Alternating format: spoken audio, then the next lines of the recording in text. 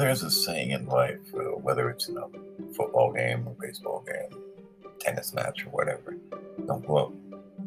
Always be magnanimous in victory, even when those victories are small, because you never know how your rival, enemy, or whatever is going to react, what they're going to do. Tagalog, in the Philippines, they have a term called katumberi, which means opponent, basically. In this continued crisis that the world is seeing with a war on the ground in Europe, as a 64 kilometer, 40-mile long column of troops and tanks head into an area in Kiev, in the Ukraine. The question is, where and how will this impact the people who are there? What is the price that is going to be paid as tanks roll? On the other side, the United States is rolling with sanctions. But what do sanctions mean? And what will the reprisal or reaction be to those sanctions, whatever they are? Ned Price, the State Department spokesman, tweeted out this about 4 hours ago, my time here in New York City. We're already starting to see effects of sanctions on Russia. 1. Ruble has fallen in value, worth, and 1 cent. 2. S&P downgraded Russia's sovereign debt to junk status. 3. Russian stock market is closed until at least March 5th. So that is what the State Department is, poised to say about victory. But is it really a victory yet? It's just stages of something that's probably going to take a very, very long time. And while this is going on, thousands of Russian vehicles are rolling on the highways of Ukraine, headed towards Kiev, with no way to stop them, because we didn't give them enough javelins, and they don't have enough money to provide for those many vehicles coming in. You know what it's like to have a 64-kilometer long column of vehicles? If you look at the satellite videos, it's not just one road. Those are on multiple fronts. They're rolling. And it's not just vehicles going one way, but they're headed into a major city. Currently, they're about 10 kilometers, 6 miles out of the city itself. Where it will end is what many people are wondering.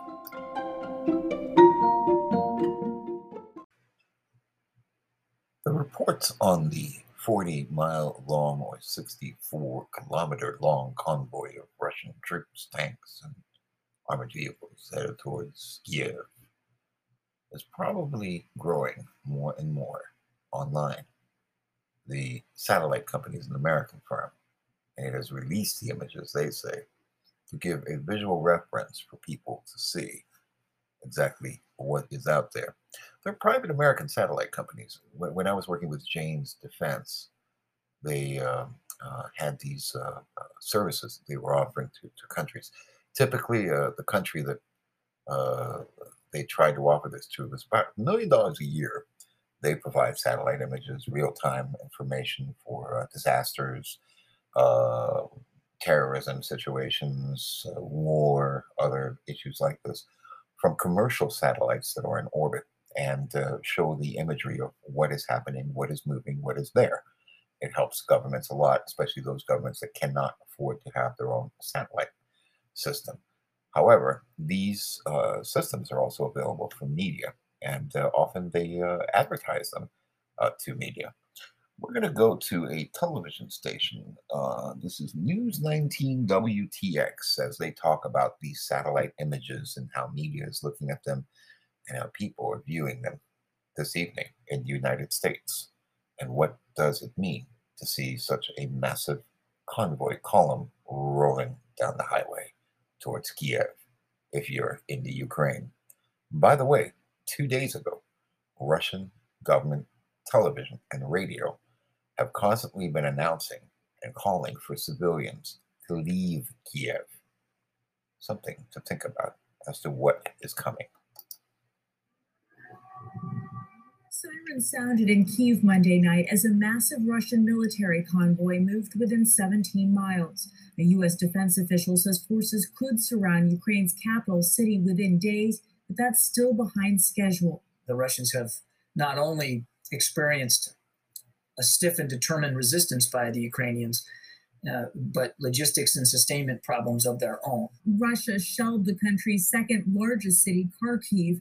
The attacks did not slow after 5 hours of talks between Ukrainian and Russian delegates. They plan to meet again soon. Russia again warned its nuclear forces were on high alert. And we think provocative rhetoric like this regarding nuclear weapons is dangerous, adds to the risk of miscalculation. The U.S. informed the United Nations it will expel 12 diplomats from Russia's mission to the UN, accusing them of espionage. The UN General Assembly started meeting for a rare emergency special session, the first in 40 years. Now we can save Ukraine, save the United Nations, save democracy.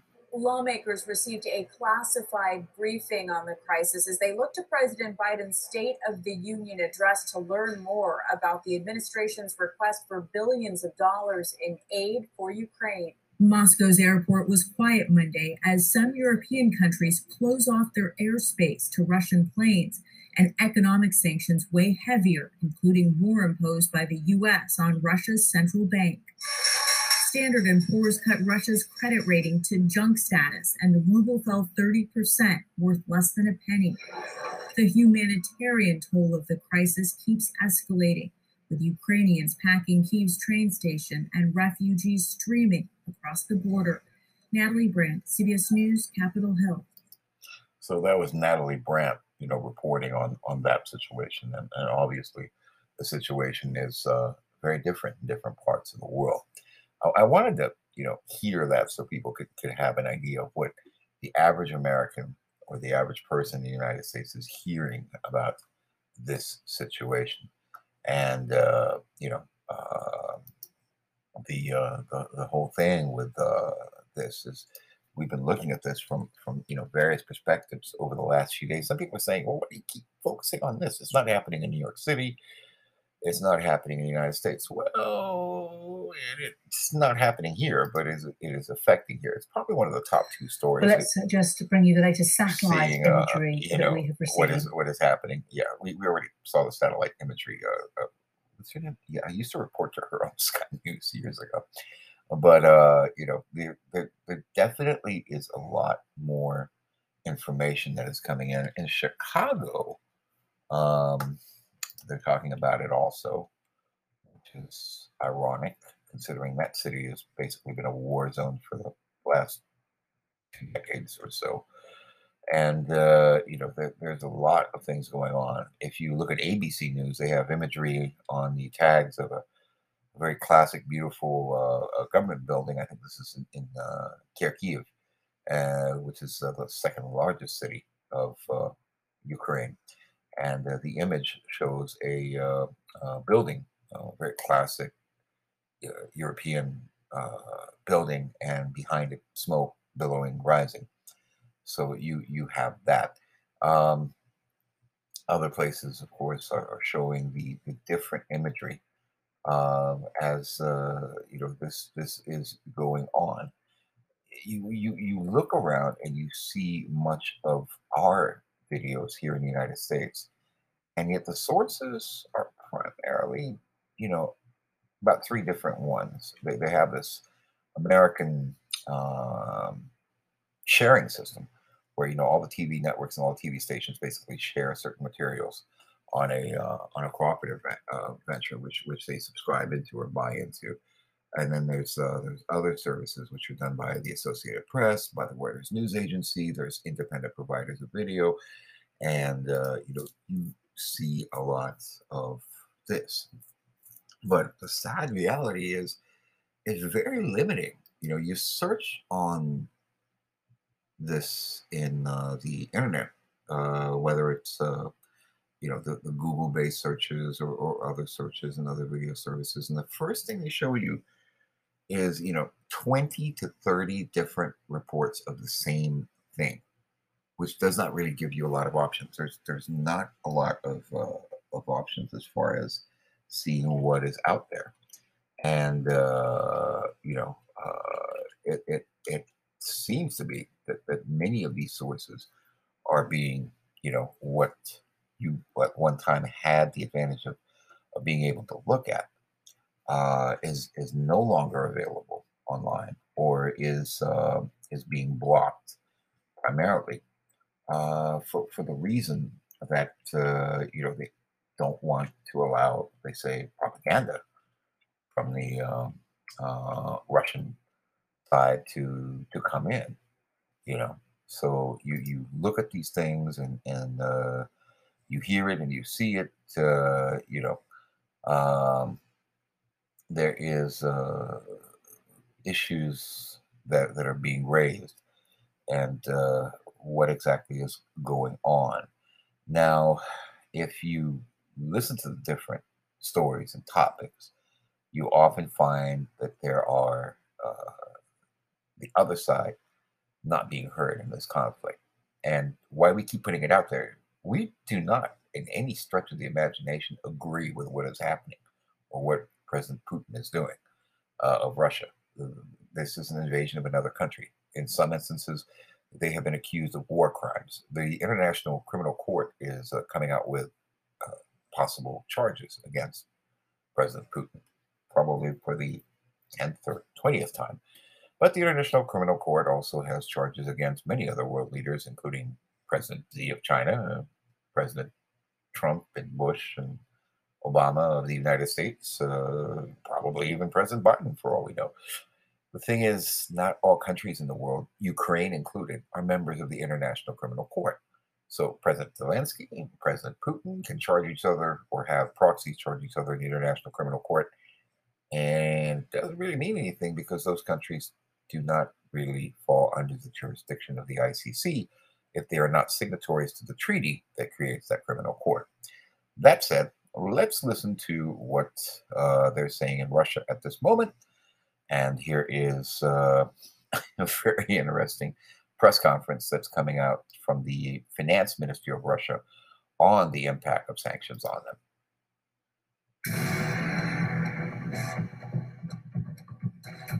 President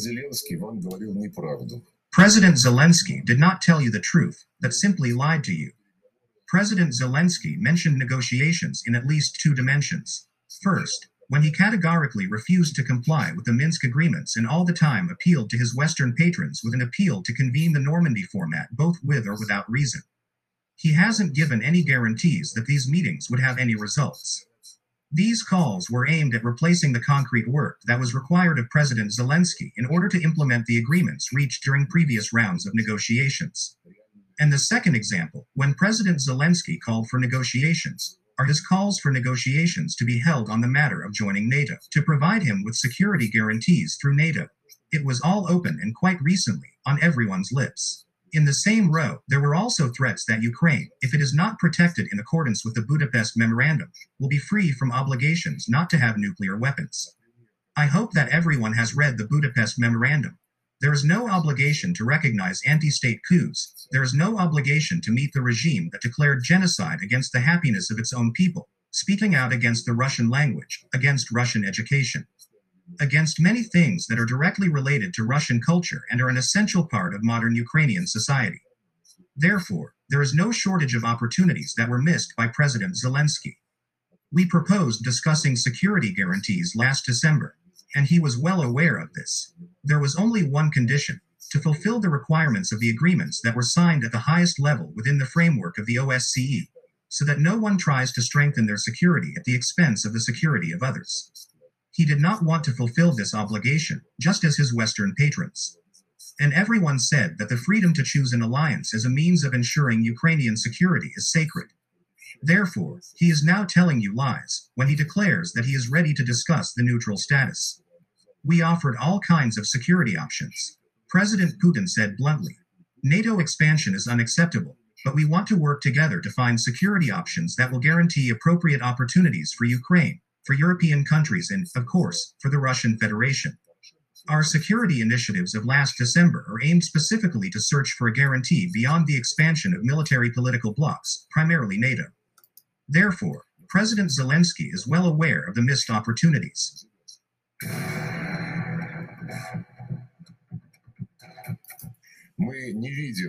We do not see the possibility of recognizing as democratic a government that oppresses and applies genocidal methods to its own people.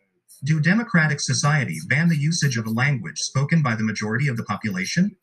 Do democracies ban education in the Russian language or any language spoken by society? Could it ban using mother tongue in everyday life, for example, in shops and hotels? And is it customary in a democratic society to say that the people who now live in one particular part of the country are not people, not humans, but specimen, as President Zelensky put it? So, these are, of course, claims that are made by the Russian government, their basis for their invasion. They claim that the people who live there are being mistreated, but they were not really welcomed with people, out the streets running out with Russian flags, welcoming them as liberators. It seems to be the exact opposite is happening in many cases and places. In Kharkiv, in other areas, you've basically been seeing a lot of even supposedly what we would call ethnic Russians, because actually Ukrainians, Russians are all of one stock. Polish Lithuania was the country that was created there when up to, I believe, the year was 1793 when Catherine the Great decided, she was going to take away a certain section of Poland, and they basically partitioned the country, the Kingdom of Poland, between Prussia, which was the German state of Prussia, took one section, and Austro-Hungary took another section, and then Russia, Imperial Russia, took another section, and that was in 1793. It just essentially disappeared from the map, is what happened to it, and that was in 1793. It also was under Polish Lithuania from 1417, when the last prince of Ukraine passed away. The last prince, in fact, it wasn't even called Ukraine; it was called Kiev. The Kievian state.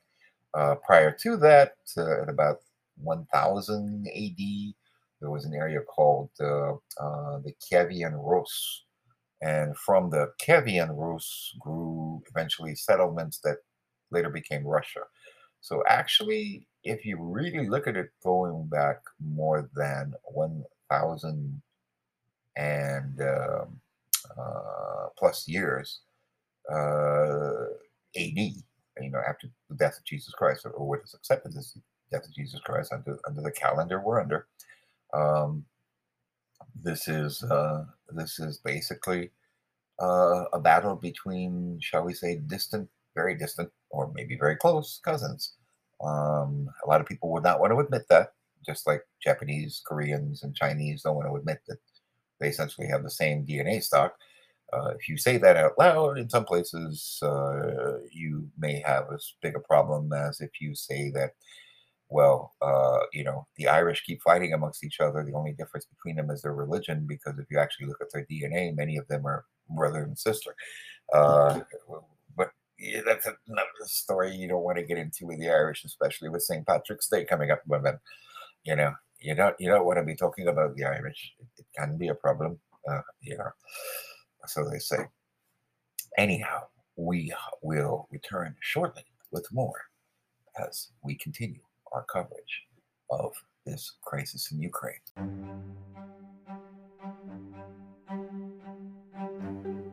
All news is local, so let's listen in as Frank Morano over on WABC interviews Andrew Giuliani. That's Rudy Giuliani's son, who also served in the Trump administration for 4 years at the White House, and is well versed on what it takes to run things in New York, making his first bid to run for governor.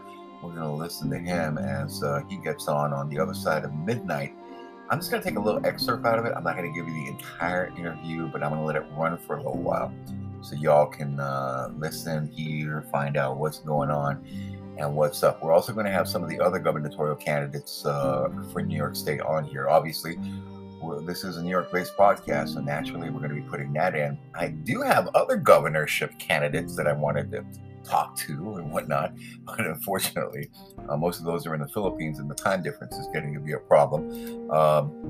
Hopefully, we can get some of them soon. So, with Frank Morano, the other side of midnight on WABC, here is now Andrew Giuliani, who's on here for this interview. Andrew, thanks so much for joining me on the radio. Frank, always great to be on with you. And I'll tell you what's exciting. You are the first interview we're doing as it's officially petitions beginning right now, as a matter of fact. So very excited about that. Happy to announce it right on your show here. Petitions are beginning today. Now, we'll talk about that. But if someone wants to volunteer to circulate petitions, or if somebody wants to sign your petition to get on the ballot, you need a minimum of 15,000, which in New York political circles probably means you need closer to 30 or 45,000. If people want to do that, what's the best way for them to sign up to volunteer or sign up to have someone come take their petition signature? Best thing to do is just email us at jobs@nyforgiuliani.com. You can also go on our website and click the volunteer button and sign up right there. We've had a really, really strong response for the volunteers all around the state. I mean, we're getting it everywhere from Erie County to Richmond County, your home county there, Frank. Yeah. We're seeing it everywhere, and we're very excited. We're going to talk a little bit about an event going on in Richmond County this afternoon where people can actually meet you and some other guy with the name Giuliani that people might be familiar with. But I know your wife is of Lithuanian descent, and just last year you lost your mother-in-law. How is she viewing, and how are you viewing, as somebody that has family in the region, the events that we're seeing in Eastern Europe and Ukraine especially, and the concern that the Baltic states are right on the front line of what's happening with Russia and Ukraine? Well, it's very concerning, and one of the things that I was talking with today with my wife in terms of what is Putin's next step in all this, and what she said was very simply this. You look at Trump, and they've been giving Trump some hell for what he ended up saying, about Putin genius or whatever it was. And she said, to be honest, I felt so much more comfortable when Trump was in office for my family than I have with Biden in office or Obama. And the results are there, right? I mean, you look in the Obama administration, they annexed Crimea. For 4 years, the media told us that Trump was owned by Putin, yet he did nothing but put 31 different sanctions, would not approve the Nord Stream 2 pipeline, and Putin didn't take one step forward. And now, just over a year in office for Biden, and Putin is moving further into Ukraine as we speak. It's a very, very scary time right now in Eastern Europe, and I know my family there, they're very concerned looking at what his next step is. I know, I can imagine. Well, best of luck to her family and to everybody that she knows out there. Now, you're running for governor. There's a very competitive Republican contest. The convention is going on right now. For people that are hearing about your candidacy for the first time, or really don't necessarily know what you're all about, boil your campaign down to the biggest three issues or the biggest three themes. Why are you running for governor, and what kind of governor are you going to be? Well, first and foremost, right, it's reducing crime. We have to make sure on day one as governor, we repeal bail reform. Looking at Kathy Hochul's State of the Union speech, State of the State speech a little over a month ago, she would not mention bail reform or cashless bail. Shows how out of touch she actually is. So for us, that's a primary issue. We need to get crime under control and stop the war on cops on day one. Secondly, and I would say just as important, I mean, thank goodness we're starting to see these mask mandates rolled back. But what about the people that have lost their jobs because of the vaccine mandates? Well, look, on day one, we repeal the vaccine mandates, and whatever mask mandates are remaining, let's hope to God that there aren't any remaining on January 1st of next year. But also, I want to make this pledge to all New Yorkers. anybody who lost their job because of these mandates will get their job back with back pay. And third, I would say, it's education, right? You look at the lack of choice that we have in schools in New York. I mean, we have a charter school cap at 460 statewide because you've had Democratic politicians, Democratic governors, the last 4 of them, who have been beholden to the teachers union. By the end of my first term, I've pledged to get that cap over 1,000 and create a tax voucher system. That way dollars follow students and are not dictated by the bureaucracy. But look, just as importantly, right, we need to figure out from an economic standpoint how New York is a job creator again. That to me is just as important. That's through deregulation. That's through cutting taxes, so we're competing with Florida rather than Texas or California, or we're competing with Florida rather than California or Venezuela, I should say. So, I mean, look, I would say those 4 issues are kind of the main issues of our campaign. But, just like anything in New York, right, you got to get crime under control. And you mentioned some other guy named Giuliani. He seemed to do a decent job of that in the 90s. And that's true. And of course, people can listen to him every day these days, right here on WABC at 3 p.m. We're doing a great job on the radio. So the Republican convention is going on right now. Today, they're expected to nominate a gubernatorial candidate. It's not expected to be you. They are expected to do the same thing that the Conservative Party did a few days ago and nominate Congressman Lee Zeldin. Is there any chance that after the convention endorses Lee Zeldin, that you drop out of this race, maybe support his candidacy or choose to run for something else other than governor? I've been looking at what the 2.9 million registered Republicans have been saying throughout this process here, Frank. And the exciting thing for us is there have been 6 statewide polls taken, and every single poll has us winning by double digits. The last poll, which came out just last week, had us up 20 points over Congressman Zeldin and Rob Astorino. So for us, we look at it and say, I believe that once we get our name on the ballot, we are the overwhelming favorite, and we are going to be the nominee. Look, the congressman can be the presumptive nominee. He could be the designated nominee. I'll be the nominee come June 29th. We're very excited in seeing the results that we've seen in each and every single poll. And I think, Frank, that's because we've been able to connect with voters in a way that maybe my Republican friends and competitors have not. So that, of course, is Andrew Giuliani.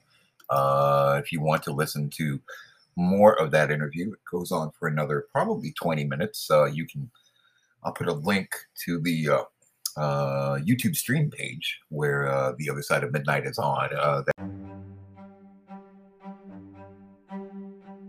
That is, of course, unless you want to go to the WABC website.